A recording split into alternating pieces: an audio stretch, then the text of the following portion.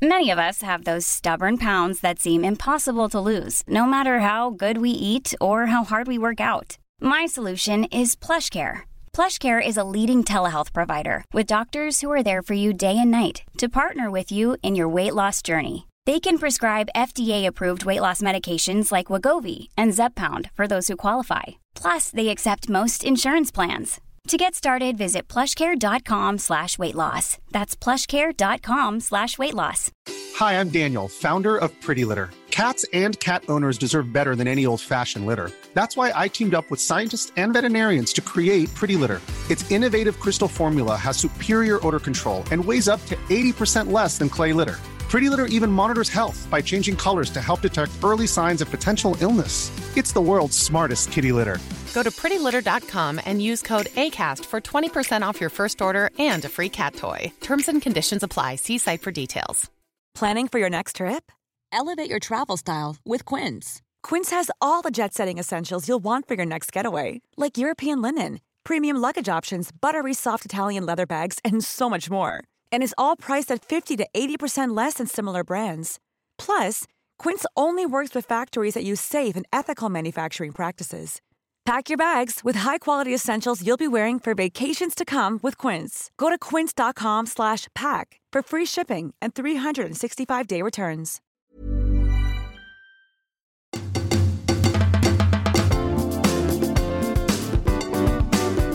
Hello and welcome to The Reset, a mental health podcast without all the bollocks. I'm Sam Delaney. My guest this week is the writer and legendary magazine editor James Brown. James grew up in Leeds before becoming a music journalist on the NME in the 80s, and then he shot to fame in the 90s as the founding editor of Loaded magazine. Loaded was a revolution in publishing. It swerved all the po-faced trendiness of the glossy style mags and celebrated a more real, fun and hedonistic approach to life. It was inclusive, smart and very, very funny. Now he's written a book all about it. It's called Animal House, and it paints a brilliantly exciting picture of his life in the 90s. But it also goes a bit deeper into the struggles of his childhood, his drug and drink problems, and how he got sober. I tell you, if you like The Reset, you will love James's book. It combines brilliantly funny stories of misadventure and mayhem with honest reflections about addiction, mental health and all that jazz. James is an old mate of mine and has always been a sober role model and inspiration too, so I was delighted to chat with him for this episode. I hope you enjoy listening. James, welcome to the podcast. Hi. Congratulations on the book, James. It's really good. As I'm sure lots of people, particularly blokes of my generation, would have told you, it's amazing, brings back incredible memories because, you know, the truth is, Loaded, when it first came out, played a huge part in so many of our lives and changed our perspective on our lives and our worlds, sort of thing. It certainly did with mine. So I loved reading it from that nostalgic perspective. But I also thought from a human perspective, you've been brilliantly honest about your addictions and your problems, like in your adult life, but also really, really honest and quite moving, and all the stuff, the sort of roots of all that you wrote about in your childhood.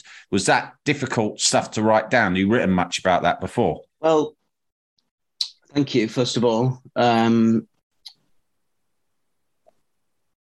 The stuff about getting over my drug and drink problems later in life was easy to write because I've said that many times to other, in meetings, talking to other people who've got addiction problems. So I liked writing that, and it came pretty easily. All the stuff about the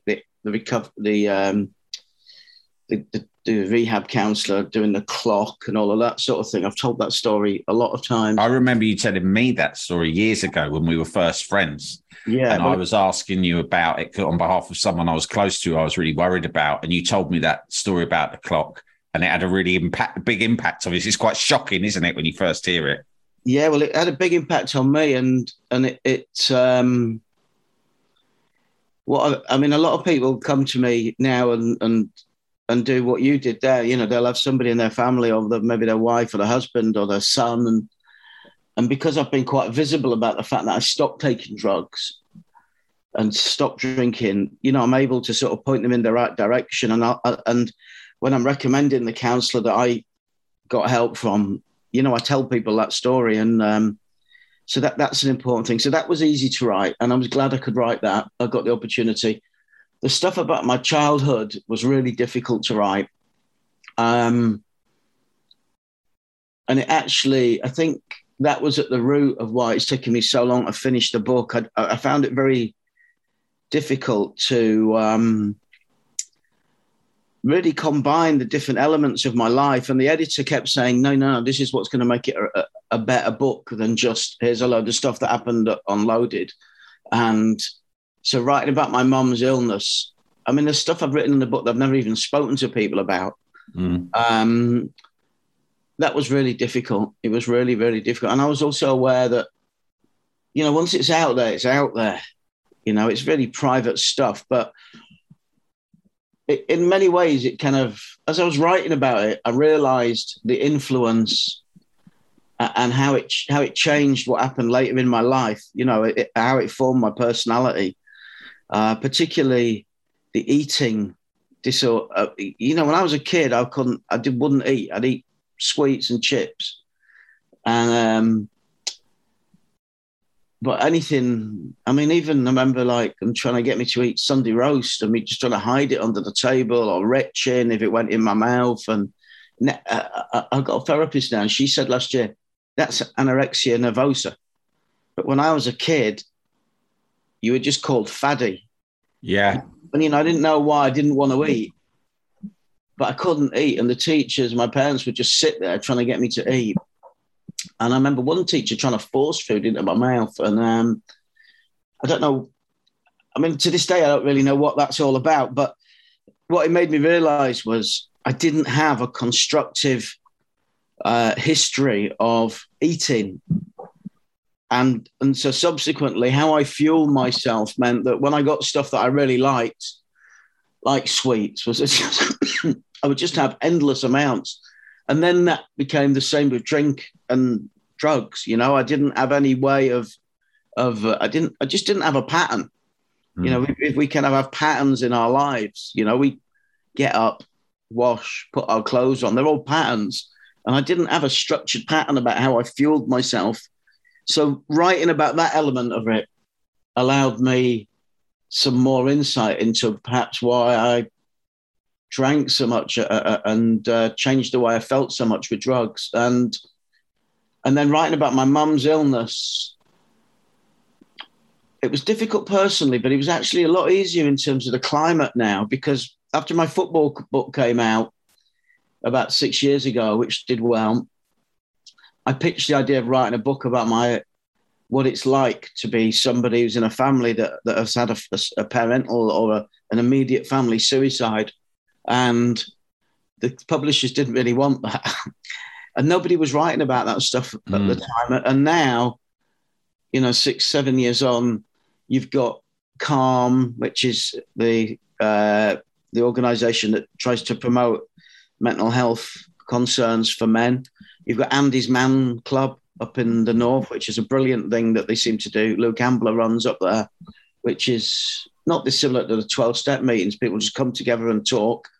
And you've had people like Professor Green do documentaries about family suicide. And it's become a much more open topic. And so in that respect, although it was difficult for me, I knew that what I was writing would be going into a sort of a media landscape where people would be hopefully open-minded and constructive in their response to it. But I mainly wrote about it because, there are other people who've gone through those kind of situations. And if you hear somebody else talking about it, or you read somebody else talking about it, it might help. It was difficult, but, it is what it is. You're absolutely right. And it is nice that, people can share these experiences now without feeling like they might be judged or anything. I mean, you write really interestingly about your personality in your school days, and you already you describe yourself as a loud mouth, cocky, funny, all of these sort of personality traits. But you do seem to link that into the sort of pain that you were feeling inside. Do you know what I mean? Do you think a lot of those things that actually, a lot of that has been so fantastic for you in your career, the fact that you are funny, confident, and all of those things really helped you. But you seem to suggest that at school a lot of the time, and I'm sure a lot of lads can relate to this, is that you're sort of using that as a distraction or an armour. Well, I don't know really. I think when I was little, I was good at football. So I always played with older kids, 1, 2, 3 years older than me. And I think you just had to assert yourself, really, because I wasn't a tough kid. I wasn't even physically strong. I was super skinny. So I would just be lippy to make them laugh. And that sort of got a form of acceptance with these kind of bigger kids. And they were good footballers as well, the people I was playing with. So I think there was an element of that. I think, as I said in The Guardian the other day, I'd never really thought about this before, but I think, the dominance of the football team, the city's football team, Leeds, and the character and the personality of that team had an influence on me and my mates. When Don Revie's saying the attack is the best form of defence, when you see Bremner and Giles and Reaney and co, Norman Hunter getting stuck in, you kind of just, Leeds was quite a brittle city. It was very easy to find yourself in fights. You'd kind of see violence around. I lived in quite a nice area. It's mainly, I grew up where the students live now, and there were some students lived there then. But, at school, there'd be a lot of fights. And so I guess it was just, I just found being mouthy was a way to get through it. But I think some of it was, I wasn't going home feeling nervous or anything like that, and the next day winding up with a load of abuse for people. It wasn't like that. Maybe it was like a subconscious sort of thing. In the sort of loaded era, like I say, it's sort of, I was a student when it started. I didn't know you then, but I remember reading it, and it just like sort of blew my mind, because you suddenly thought, oh, someone's made a magazine that's for me and my mates. How did they know? In that era where we all sort of lived that way, and the so-called laddism era and all that, I suppose the thing was we were all like almost going out of our way to take nothing seriously at all, right? Or be self-reflective. I know I wasn't. There was no reflection whatsoever, was there? It was just good times, take nothing seriously, don't reflect on anything. But that's essentially what being young is. I don't think that's because of the decade or the date. I think that's just about where people are in life. What you said at the beginning, that was a really common reaction.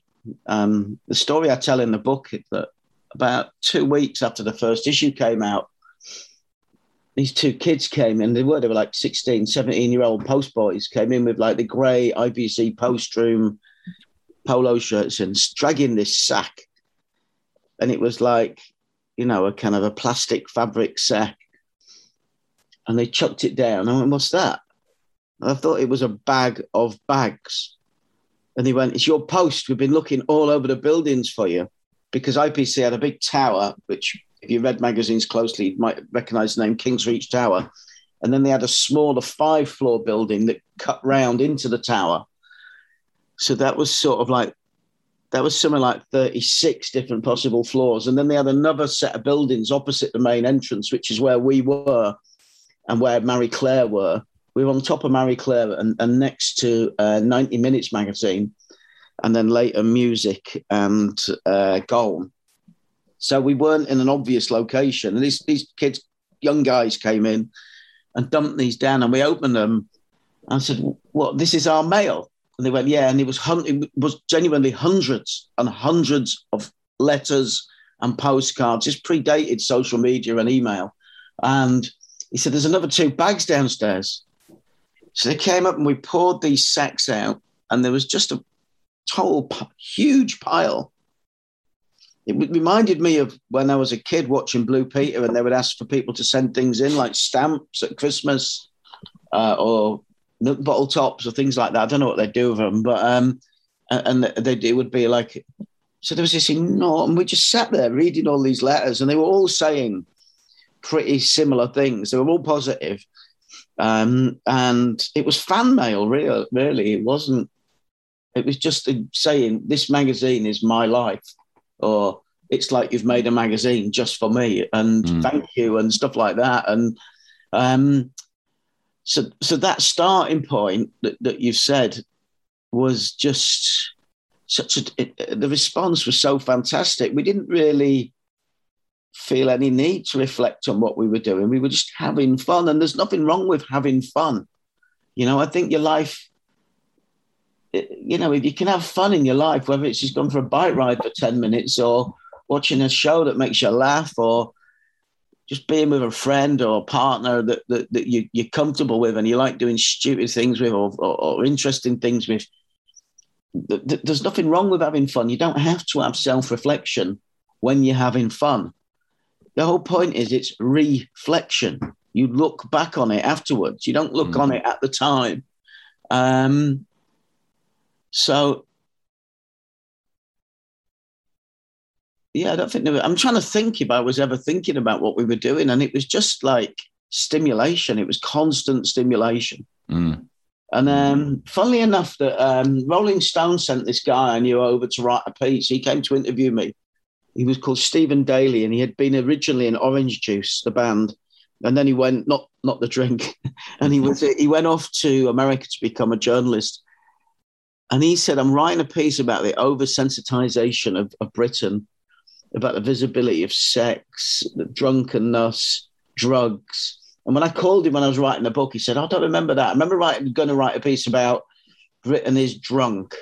And he came and gave me that. And I think there was just a sense of I think the contributing factors were ecstasy made drug taking a lot less demonized. It was easy to get a pill.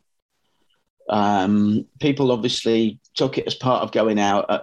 For many people, it was seen as normal as having a drink in a nightclub. And then the emergence of England and English-based football becoming good again in the 90 World Cup. That was really exciting. That was the best England had done in like 24 years. And then being able to see football all the time after Sky started. And then, just before Loaded came out, they introduced all-day drinking. They changed the licensing laws. So things just started to get better through the 90s. And then I think because of the hardship of the 80s, when there was mass unemployment, there were heroin issues, there was a government that was kind of trailing away and didn't really have much interest in large parts of the population.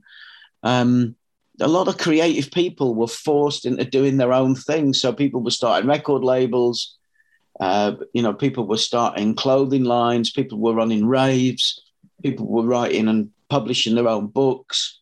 Or people like me and my mates, we were doing magazines, fanzines. And so as the country changed a little bit, there was a generation of kind of entrepreneurs and creative people who just saw this open space and went for it. So that's kind of what was going on. People were having a lot of fun, and there was nothing wrong with that. What about tell us about the point at which you realised that your own sort of antics and drinking and drug taking were going too far? There's an awful lot of things that I wrote for the book that I ended up leaving out, mainly just because of disorganisation. But there was one moment I remember sitting in a toilet in Camden, in somebody's house in Camden, and I was sort of finishing the end of a wrap, and I looked at the bottom of the wrap, and it was just my face staring out at me through the remnants of cocaine, because a lot of dealers used to use Loaded to cut up, and they'd use it was the magazine that was around, or they could cut it up and put their wraps in. And that was quite a strange moment, but it wasn't an alarm bell or a signifier that I should change. I think I was getting worn out at Loaded. It was so intense.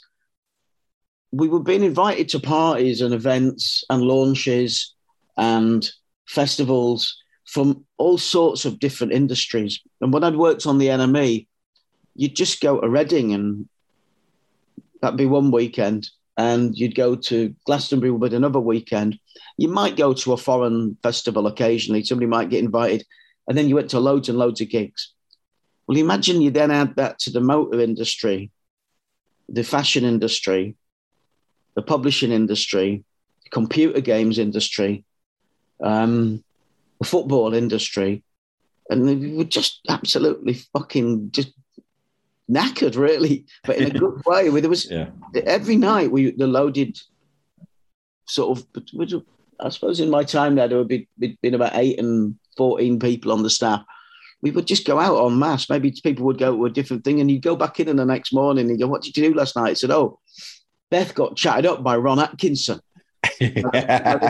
or we ended up doing this or doing that, and we were absolutely inundated with opportunities to do things. And we were doing lots of different types of editorial. You know, we were doing a lot of foreign trips. We were doing a lot of fun things. Every month we'd go off and do something which I used to call Her Outdoors. You know, dealing with Mother Nature. You know, we go basically people from the city doing things that are difficult in the country badly, because that would lead to great, you know, living in a cave for a week in Scotland or trying to go kayaking, and they made for great stories. So you'd do that, you'd come straight back and just be straight back into the drinking and drug lifestyle. And you know, I can remember. Anyway, so the intensity of what we were doing just built and built and built and built, and then a couple of the senior editors dropped away, and then my boss kind of had stepped away. And I could probably have just done with a break, you know, maybe a month off or something, but I didn't really know how to stop drinking or using. And it just took me leaving Loaded to get into an environment at Condé Nast, which was a very posh magazine company, where I went to sort GQ out for them, to realize how, you know, give a stark comparison to how other people behave. And so that was it. I think moving over there made me realize that it probably wasn't normal how we'd been behaving at Loaded. In fact, it was quite abnormal. Mm. Yeah, a lot of it is that, isn't it? You can easily, if you're surrounded only by people who behave in the same way as you, totally, you just think it's fine, and they change your context. But Sam, that was socially and professionally. Yeah. Genuinely, in 1997, I genuinely thought everybody took drugs. Yeah. It was a real, and my one mate who I didn't hang out with, who didn't take drugs. There was one guy on Loaded who didn't take drugs. Everyone else did. There was the one mate who didn't could drink 30. He was a teacher. He could drink 13 pints, no problem. So we were living in an era. I mean, it wasn't exclusive to my magazine and my friends. We were living in an era when kind of hedonism and self-stimulation were rife, you know. Ebenezer Good was a massive hit. And Shaman has stood there, Mr. C stood there, number one at the chart, shouting, "He's a good. He's a good." You know, it was kind of like, things were just prevalent. I remember. Well, Cigarettes and Alcohol was like a massive hit and an anthem. There were so many songs just about getting off your face. Yeah, but all your dreams are made when you're tied to the mirror with a razor blade. Yeah. You know, was he talking about a boring day starting shaving, or was he talking about chopping out a line? Yeah. I tell you one thing, though, is that when I first met you, you'd already been sober a few years. In the years since I've been sober, 7 years, it's become a lot more common. And like you said, the climate's different. People talk about it. They're more able to talk about it, be open about why they're sober, you know, whereas in the past, people were like almost a little bit sheepish about admitting they had a problem and stuff. What I noticed with you when I first knew you is that, you know, you owned it right from the beginning. And it strikes me that it wouldn't have been as easy when in those days, because like I say, it's a different era. You were still working in that industry. It must have been pretty tough, although I always felt that you owned it and you sort of presented a very positive and aspirational version of being sober, because it wasn't like you were a very outgoing person who could behave like you were out of it even when you weren't in many ways. Yeah, well, you know what I mean? It can't have been easy though for you. I did own it because I was aware of, I got it.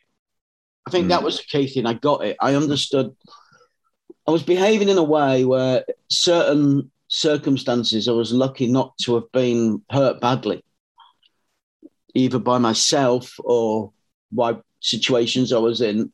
And I didn't like the powerlessness I felt.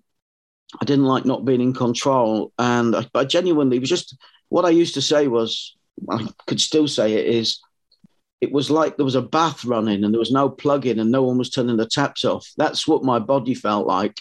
It felt like there was just stuff pouring through me and it wasn't stopping. There was no way it was going to stop. And I just understood that when I was open-minded enough that when the people who own GQ sent me to a rehab place, that the rehab counsellor, what he was saying, I knew that I wanted to. I just didn't want to feel like I did at 4 o'clock in the morning in some hotel room or some bar under the pavement in Soho, or somewhere just talking utter rubbish with people. It's the same old stuff going on and on and on. Everyone just waiting for some khaki, claggy, badly stepped on coke to be shared out. And it was just, I didn't want to be in those situations anymore. And I think to stop whatever you're addicted to, you've got to get to a point where you have to realize that it would be better to stop.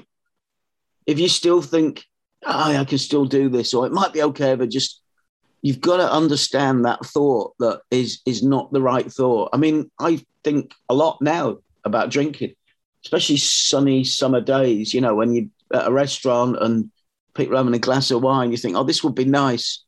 But I never drank like that. Just, I wouldn't have a couple of glasses of wine and they go, oh, that was nice, and go off. I would just keep going. I'd have a bottle and another bottle and another bottle. And, and it would just keep going until like the early hours of the morning. I'd get about 5, 6, 7 hours sleep, get up, pat my pockets to see if I had any coke left, take it, get off, go to work. And so because I was aware that I wanted to stop, when I did finally get to the point where the drug counsellor kind of made it absolutely clear things were going to get a lot better. Things were going to get a lot worse. I was just prepared to give it a go, and I just didn't want to go back. I didn't want to go back to how I was. So then once I was sober, I mean, it was like supporting Leeds, really. You are what you are. That's what I felt like. I felt quite forthright about it. I didn't think I was better than anybody. And Clive, the counsellor, said to me, you're treading a very tight, you're walking a tightrope here. You're treading a very fine line, because I was still socialising with people who were doing coke. But I was doing that to prove that I could do it. And I remember I used to go to the supermarket on Sunday morning, go and get the shopping for the week. And on my own, and I'd always walk down the drinks aisle. And I used to recount that line, about walking through the valley of death. And it was just a challenge. It was kind of like holding your hand over the flame. But I'd had enough, I mean, I'd love to take acid again and sit out in a field and look at what the hell is going on. I'd quite like to smoke grass. It doesn't go away. I've got no real desire to take any more cocaine or any other powders. But I think if you want to stop, then that allows you to the point where at least you can be open-minded about trying to find a way to do it differently. Also, I wasn't going to have I didn't think there was any stigma to it. I remember I was thinking about it now when I was a kid. One of my friend's dads, I remember other parents saying, oh, he's an alcoholic. And it seemed like it was a bad thing. I only remembered this recently. And I've never really thought like that. If people think that's their loss, that's a bad thing. I mean, it's not something you necessarily choose to be. I don't know whether it's genetic or whether it's, family circumstances growing up, or whatever the main reason it is that people overindulge on things and are incapable of, they're incapable of stopping. But I didn't think like that, because I just knew I was getting into a better place. And my big fear was that stopping drinking would be boring. Yes. But the reality of it was the repetition and the powerlessness and the circumstances I was finding myself was becoming really boring when I was using. Like when I look back, I don't know why I stopped smoking grass, but that seemed to stop. I mean, maybe I just stopped having I used to like doing that, but even that, I mean, some people chill out doing that. I'd be on the top of a van driving back from a gig up the M4, letting the guy slam the brakes on to see how far I could fly off. You know, I wasn't a normal, you know, just stupid, excessive things. I was just better off out of it. And I wasn't proud of it. I didn't think, as I said, I didn't think I was better than anyone else. People can do what they want. I just found for me that by that point, I didn't really want to take cocaine and drink as much. And then what I found out was there was just no way of minimizing it. Some people can do it. Some people can't. I mean, I've had people come to me and ask me about stopping, and what they've done is they've ended up stopping taking cocaine, and they didn't have a drink problem. They weren't addicts. They got involved in an addictive drug, and they're able to do it. I mean, that's a few people. That's not a lot of people. I mean, I've had other people who come and say they're going to do stuff, and they just carry on, and nothing changes. But I think I just think I was honest about it. I remember you know, the writer Tony Parsons, novelist Tony. We were having lunch one day, and I think it might have been quite early on when I was still editing GQ, and I'd got him in to be a columnist, and the waitress offered us a drink, and I said, I'm okay. And she said, are you sure you don't want one? You want me to just pour one? And Tony looked at her and said, he's thought about it. He doesn't want one. And I thought that was a really nice comment, you know, to say that he's thought about this. He's made this decision. And then the other side of it, you'd have people offering you a drink. So, you know, but, you know, never. And I just kind of, the only thing that I changed socially that was huge was I stopped going on stag do's, and I didn't go to Glastonbury for a few years. And I just thought there's no way you could probably go on a stag do and be sober. This was in the early days of recovery. And then I used to have this guy called Steve Cadwell. He was a little bit of an animal. He used to work for me selling ads on my magazine, Jack. And he said to me, hey, Gaffer, will you come on the stag do? And I said, it's kind of tough, Steve. You know, it's the one of the couple of few areas where I think I would struggle. He said, it'll be fine. I said, well, look, we'll go to Barcelona. I said, who's going? He said, it's just a few of the boys from the ad team, my mates from the SAS, and my rugby team that I play for. I looked at him, I said, definitely not going, Steve. He had a couple of mates in the SAS, and he said, and then his rugby team and the ad. I mean, the ad boys were fine, you know. Obviously, I drank soft drinks in a pub with them on a Friday night. But so I mean, later on in life, I was perfectly able to go on the stag do's, and later I went back to Glastonbury. But you know, Many of us have those stubborn pounds that seem impossible to lose, no matter how good we eat or how hard we work out. My solution is PlushCare. PlushCare is a leading telehealth provider with doctors who are there for you day and night to partner with you in your weight loss journey. They can prescribe FDA-approved weight loss medications like Wegovy and Zepbound for those who qualify. Plus, they accept most insurance plans. To get started, visit plushcare.com/weightloss. That's plushcare.com/weightloss. Everyone knows therapy is great for solving problems, but getting therapy has its own problems too, like finding the right therapist, fitting into their schedule, and of course, the cost. Well, BetterHelp can solve those problems. It's totally online and built around your schedule. It's surprisingly affordable too. Connect with a credentialed therapist by phone, video, or online chat, all from the comfort of your home. Visit BetterHelp.com to learn more and save 10% on your first month. That's BetterHelp, H-E-L-P.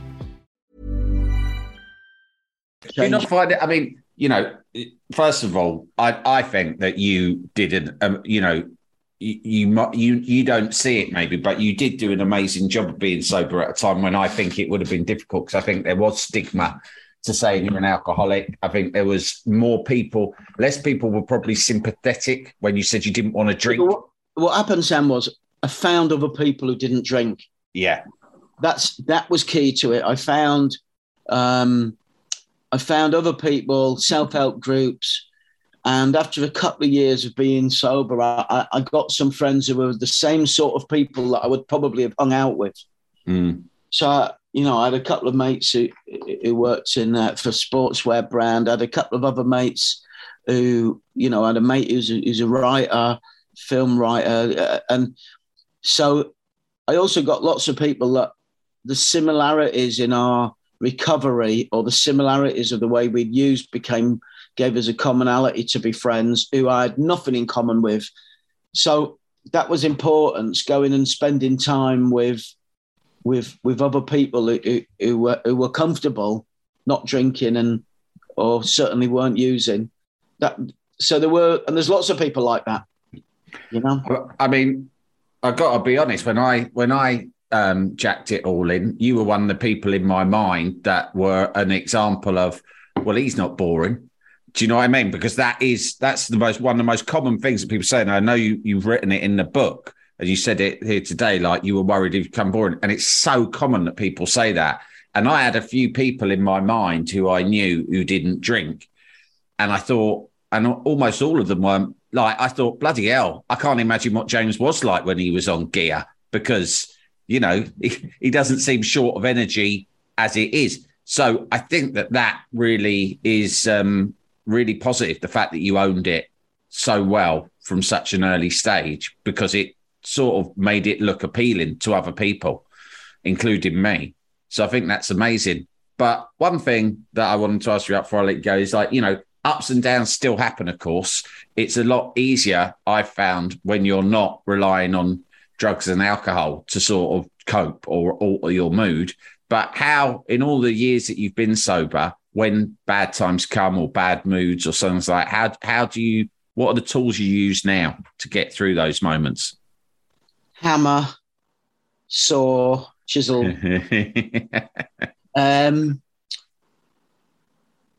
Well, I think about the things I've learned through going through a recovery process. I think that I try to well, first of all, I'm not great at it, like anybody. If you kind of relationship breaks down or something tough happens with your kids, or if you get a challenge for your work or whatever, there's no magic wand. You just you're confronted with the same fears and the same sense of regret or the same sense of like whatever is challenging you, sadness. I think I'm lucky in that, I know other people who work on themselves, and I'm able to call them and get help, or I go to places where other addicts congregate and recovering addicts congregate, and I just open up and talk about it. That's why I think the Andy's Man Club thing is great. There aren't any of them in the South yet, no. But if you look them up, if you're listening to this and you live in the Midlands or the North or Scotland, I've not been to one, but I've been to one. I went to one in Peterborough. Yeah, it's very closest that I could find one to London. Yeah, I mean it's very similar to that. Some elements of the 12-step meetings, and it's so I think just talking to people is a way of dealing with it. I mean, I've only thought about having a drink 4 times, like properly thought about it. 2 of them was after my football team I was coaching did really well. And they were just, what would happen was, I started coaching this team because it was also, they needed a coach, and also it was another way to spend some more time with my little boy when his mum and I got divorced. And there were a couple of games when they were just so good. And then what happens is, there were days when he wasn't coming with me on for me for the weekend. And so the kids would all go off with their parents. I'd just be stood on Market Road feeling absolutely exhilarated at 7:30 on a Friday night. And that would be how I used to feel 35 years ago. And there were a couple of times when I just thought, right, let's go and get a drink. And it wasn't like I sometimes I think about it now quite often, but I go through the process. It really was, let's go and have a drink now, just to keep that euphoria building. And then there was a relationship thing roughly around that same time when I was going out with somebody who wasn't particularly helpful to go out with for about 6 months. And there was a moment there when I just thought, right, fuck, if there's a bar in here now, I'm going to I looked around the square I was in, and if there'd been a pub, I'd have probably gone in, and certainly I'd have walked in with the intention of having a drink. I don't know if I'd have picked one up. And then I think there's 2 others, but I can't remember what they were. I remember thinking for years it was 4, and then I think another one came. What I do know is that if I have a drink, it's going to take me back to where I was before. Also, I'd lose my clean time, which is, I've not had a drink or a drug for 24 years, and I don't want to do that. I don't want to go back to being one day sober, but I'm like just being sober today, so I didn't want to lose that. And it's a good question. How do I deal with it? I just think talking to other people, people that I've got to know who don't drink, I think that's helped. I've got a friend called Paul who I speak to if things have been really bad. I mean, I had a really bad day. I had a little bit of a bad period a few years ago when things in all different areas were just going absolutely fucking tits up. I'd never realised, when you see those flats blowing up, when they're destroying flats and they got 1, 2, 3 go, and I'd never experienced anything like that before. That was kind of like 3 or 4 things just kept happening at once, and so that was a difficult moment. And I rang up my mate. I just rang up my mate who'd helped me in the early days of stopping drinking. And I just sat on a wall and spoke to him, and he kind of talked it through, and we got kind of there, but we got into a better place. But I mean, I'll tell you one thing about writing this book. I had a feeling I've never had before, where I was self-sabotaging on writing the book. So like I say, I wasn't keeping it. I mean, it would have helped to have an assistant or secretary or somebody just to keep the stuff in order. And near the end, I started rewriting all the stuff that I thought people would really want to read about, which was The Enemy and The Enemy and Loaded Years. And there's so many great stories that I haven't put in there. And I keep finding documents with brilliant passages of writing that I didn't put in, and funny stories. I keep thinking, why did I edit that out? Or why did I not even include that? But I remember I must have bust about 5, 6, 7 deadlines. I mean, I'm talking years. And then pandemic was brilliant because some people wrote books, got fit, learned whole new skills in pandemic. I was just thinking, great, everybody has to just do nothing like I'm doing now and stay in and watch TV. And I found a message yesterday to somebody saying it's coming out in February 2020, and it's actually come out 2.5 years later than that. Anyway, so I was self-sabotaging, possibly about the fear of writing the stuff about my mum or whatever it was. And the night before what I thought was the final deadline, and I still was way off with various bits, I just felt like inside I had pressure building and building and building and building, like a balloon filling up inside your body and your head. And I just wanted it to stop. I wanted that pressure to stop. And, for me, suicide has never really been a viable option because of what happened with my mum. I wouldn't want my kids to feel like how, our family felt with my mum going. But at that moment, I just wanted that pressure to stop. And I started thinking, if I wasn't alive, I wouldn't have to tell Richard tomorrow I've not finished the book. And it was just, and that gave me an insight into, people who do go out, and just take their lives because of the pressure of what's going on, of not being able to feed their kids or losing their job or their relationship ending or whatever.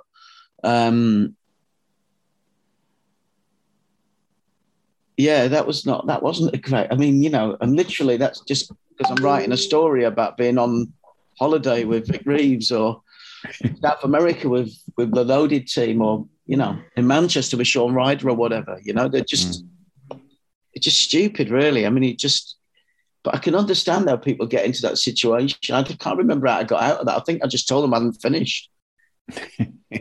Well, that's it. You put one foot in front of the other, don't you? I suppose people listening to this, you've given two really simple but valuable bits of advice. One is that, like, opening up and talking to people makes a huge difference. It's like a good release valve. But also, when things seem really bleak, if you just do the next thing you have to do, eventually you get through it. Like you got the book written. Yeah. I mean, there's enough to do another book straight away. So hopefully I'll sell enough of these for them to give me some more money for the next one. Well, mate, it is a really great book. I mean, it really is great. I've been devouring it over the last few days. And it's not just because, obviously, it's very nostalgic for me, the times you're writing about, but also it's really open-hearted. It's really honest. And it's like, it is so much more. By the way, if it had just been a series of anecdotes about you at the Enemy and Loaded, I'd have still loved it. But you've gone the extra, and people would have still bought it, but you've done something extra special here. So I'm glad that however long it took, you did it, because you've written something to be really, really proud of. And I think, I just want to say again, you've been a great example to a lot of blokes. And if they read this book, if there's blokes struggling, I think they'll get a lot out of it, and it might point them in the right direction. I mean, it was strange. Thanks. It's nice of you to say that. It was just what kept going through my head and kept going in emails back and forth with the editor is, do people really want to know about, the pressures I was under in my late teens or under 20s, because, the pressures my mum was under. And then the next minute, read about me, opening the envelope that had the KLF's first record or the Charlatans' first demo tape. It seemed incongruous. And, I couldn't really get my head around the idea. But whatever. It's so important, though. I'm glad we've talked about this, because there's about 5 or 6 different elements of the book, and it's been with me so long that I kind of forget some. So I did an interview with Josh Widdicombe, the comedian, and just talking about the football content. He was talking about, like, when I was on acid and I met Louis van Gaal and at the Ajax, in the Ajax press room. I'd totally forgotten about this, because these stories are from like the 1990s. So they're just really, really old stories. And there were so many of them. It was really, and then I was struggling to get everything in. And there's an editor in America that I know called Corey Seymour.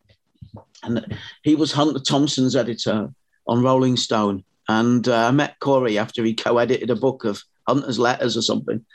And I wrote to him and I thought, that's Corey. He'll know how to deal with this. He's dealt with somebody who was like, probably delivered too few or too many words. And he had great advice as a writer. He said, this is some advice that somebody had given him, was that writing a book is like going on holiday and packing your suitcase.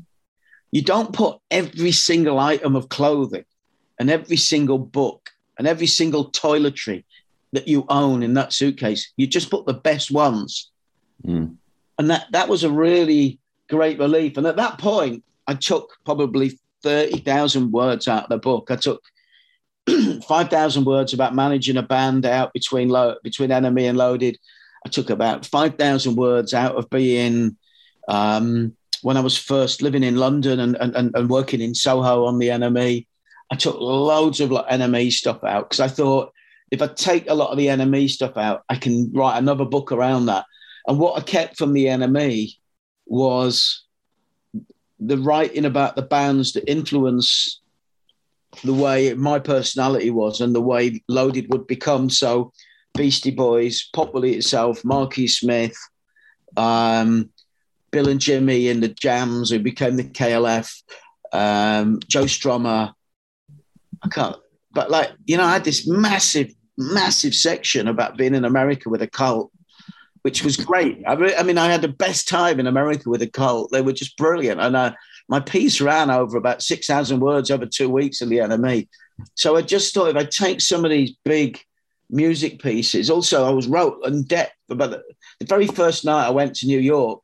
I met Bret Easton Ellis and Jay McInerney, two great novelists, just in a bar. I've got like pictures of me talking to them, or there's a bit, there was so many different things writing about that period. And what I'm going to do next, hopefully on, in terms of another memoir, is use my music stories to do be able to structure all my writing about when I first went to Berlin, when I was 18, when I went to Russia when I was 22, first time I went to Los Angeles, first time I went to New York. And so it's about really going places and meeting people. But there was just so much of it. I mean, the thing about working on a magazine is every week you're writing and every week you're doing things. And, I would go to Paris to see James on a Thursday night, come back on a Friday morning, write it up. Saturday, it'd be the Reading Festival. Come back, Monday morning, write it up. Tuesday, we'd start a new issue, and I might be going off to interview the Primitives or Derek B or Public Enemy or whoever was a Nana Cherry, whoever, Sonic Youth, all of these different bands that were coming through. And it was a high turnover of interviews and activities. And you'd either be somewhere absolutely amazing and luxurious, like the Mondrian Hotel in Beverly Hills, or be in a van in Manchester with a skate punk band called The Stupids.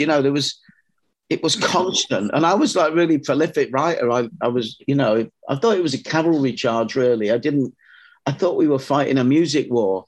I mean, I've got to the end of the book. I've not written about going to, I've not written much about Oasis, but they were like a constant soundtrack about middle period. Yeah.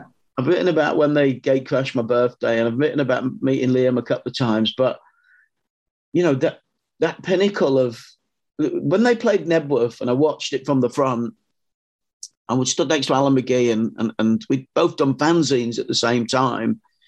And it felt like, I turned to Alan and I said, the war is won. Yeah. At that point, the best band in the world were also the biggest band in the world. But 6 or 7 years before, I would have thought the best band in the world probably might not even had a record deal. Yeah. And that would be people like Steve Lamacq and myself on the NME looking for new bands to champion. And so there was all of that. And there was a key moment in the book when that I missed out was I was so involved in producing the first issues of Loaded. I was missing other stuff that was going on. I remember 4 or 5 of the guys coming in to the office on a Wednesday morning, I think it was, and just going, we've seen this amazing band, Oasis. You've got to come and see them. They're absolutely amazing. He said, the PR let us into the 100 Club through the back door because it was at capacity and it was absolutely brilliant. And then about 3 or 4 weeks later, maybe even 2 weeks later, they played at the Astoria, which is a much, much bigger building. It's gone now. It's a tube station or something. But and the same thing. And they just came back and said, James, you've got to see the band. You're going to love them. They're amazing. And then, so that's not in there. And then also I like the fact that Oasis came just after I'd left the NME because I didn't have to have an opinion on them. Mm. I didn't have to be. It was the first time a band emerged that I could just be a fan of again, which is how I got into all of this, was being a fan of music in Leeds in the kind of 70s and 80s. And when Oasis played Main Road for the first time, I drove up with my wife and we got a couple of tickets off the Mannix. No press stuff, no backstage, no VIP lounge, which I could have probably got. And we just went and stood in the crowd. It was absolutely great because we were surrounded by people largely in their early to mid-teens singing along with quite high-pitched Manc voices. And it was like a scene out of A Taste of Honey, and that for me was a great moment because I spent years on the side of the stage with the Happy Mondays or, hanging around in the early hours of the morning with John Squire and Ian Brown in Stockholm. And I'd had that close access that the NME gave. And it was just, so I haven't written any of that. Yeah, well, that's interesting because actually that was what Loaded got right. Going back to what he said, it's like even though we were all aware after 6 issues or whatever that it was like the biggest magazine out there and the one that everyone was talking about, it never came across as an exclusive club at all. And it's quite indicative that you, on The Enemy, you were backstage, but even when you were editing the biggest magazine in the country, you were there in the crowd. That sort of sums up really what the appeal of Loaded was. We would read all these stories and see pictures of you all doing these things and just sort of think that you were like us. And that was completely unique for any magazine. That was deliberate though, Sam. That was deliberate. Yeah. There were 2 reasons for that. One was when I was first earning money to write about music on Sounds, the reviews editor, if a band was reviewed in Edinburgh or Manchester or Newcastle, it would just say Newcastle, Edinburgh, Manchester. If they were reviewed in London, it would say Dingwalls, London. Oh, yeah. Or the Rock Garden, London, or the Shepherd's, well, it wasn't Shepherd's Bush Empire then, but, they would name the so it was like the venues in London were more important. And at the same time, some of the glossy magazines that are around, like The Face and Blitz and things like that, and Arena, they spent a lot of time focusing on the importance of where those staff were hanging out, which was kind of wine bars in Soho and Mayfair and so on. And just meant nothing to me, living in Kirkstall and Leeds and then Fallowfield in Manchester. It meant nothing. And it seemed like these media publications thought that London was more important. But I mean, all the bands that were like making it weren't coming out of London. Yeah. The Pixies weren't from London. The Happy Mondays weren't from London. The Farm weren't from London. Prefab Sprout weren't from London. Whatever type of music, the Nightmares in Wax weren't from London. Whoever you liked, whatever type of music you liked, it was all happening in different parts of the world and the country. And so that was deliberate. But then also, when I left at The Enemy, we genuinely thought we were better than the readers and the bands. I mean, one of the reasons I left The Enemy was I was sick of talking to bands that just weren't as engaging on the page as I knew I could be, which is an arrogant thing to say, but it's what I felt. I got tired of listening. I just thought I'd rather just write the stuff and not even put any quotes in. I mean, some people obviously were brilliant, like Mark Smith or the Beasties were always brilliant to write down about. And I just wanted no barriers between the readers and the writers. And that absolutely was a deliberate thing. And totally inclusive. And I banned the word style. Yeah. Absolutely banned it. At one point, Adam Black, who was starting out, was ringing a PR and he said, I'm ringing from this new style magazine. And I actually put my fingers on the black pips that the phone in those days sat on. And he looked at me and said, what are you doing? I said, Adam, we're not a style mag. And the same with putting, when Steve did the art director did the Loaded logo with a lower L, that was intuitive of him, because everybody else, like if you looked at those magazines before, like Gentleman's Quarterly and Esquire, they were kind of like uppercase.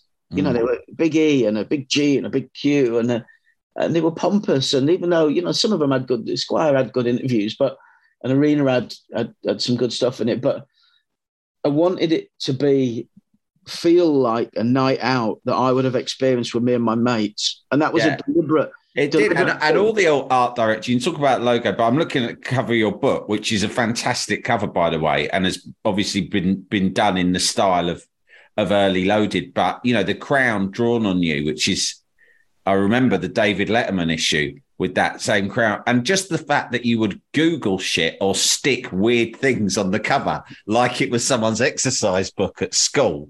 Or when you had Noel with a roll with it, just stupid jokes and stuck things here and there. The art direction. I am stupid. I'm intelligent but stupid. But again, that was what people wanted. There were so many people. I'm intelligent but stupid, but I didn't realise I could reveal that. But these blokes are all celebrating it.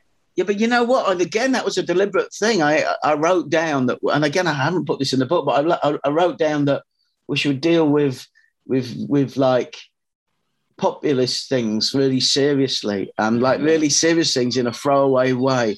We should reverse it. And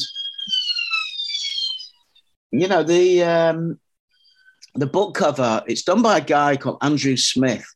Don't bother searching him, because there's a million Andrew Smiths. I know about 3.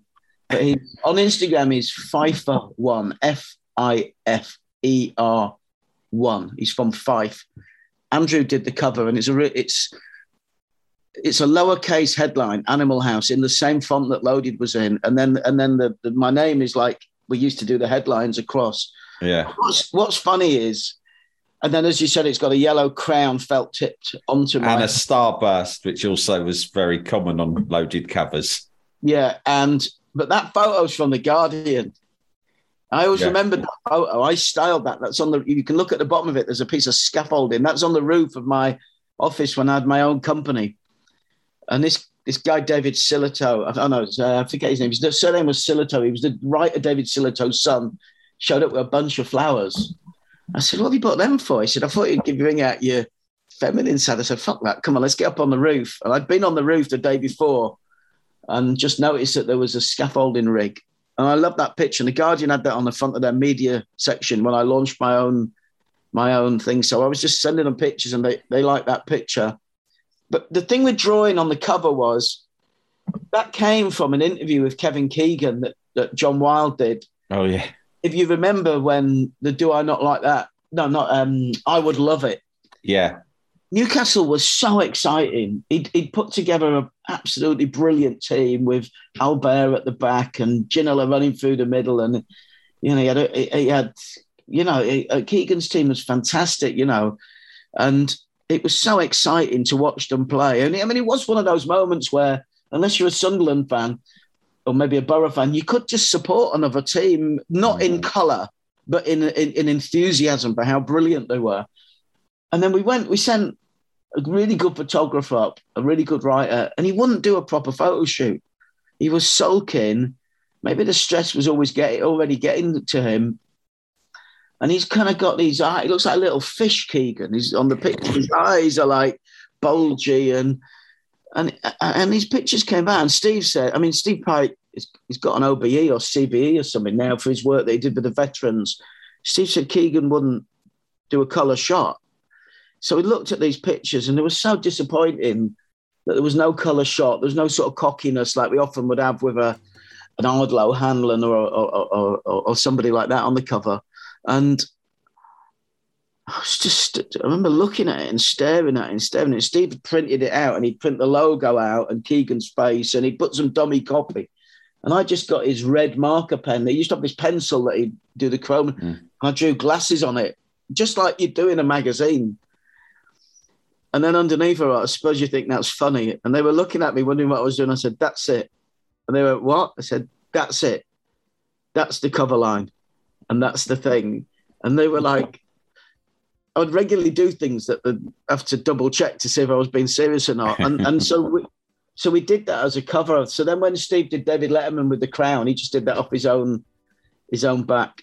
But, it was just, I'd started in fanzines where I could do anything. And other editors used to say to me at Loaded, you do things that we pretend to do or wish we could do, or we do it when we put a funny headline.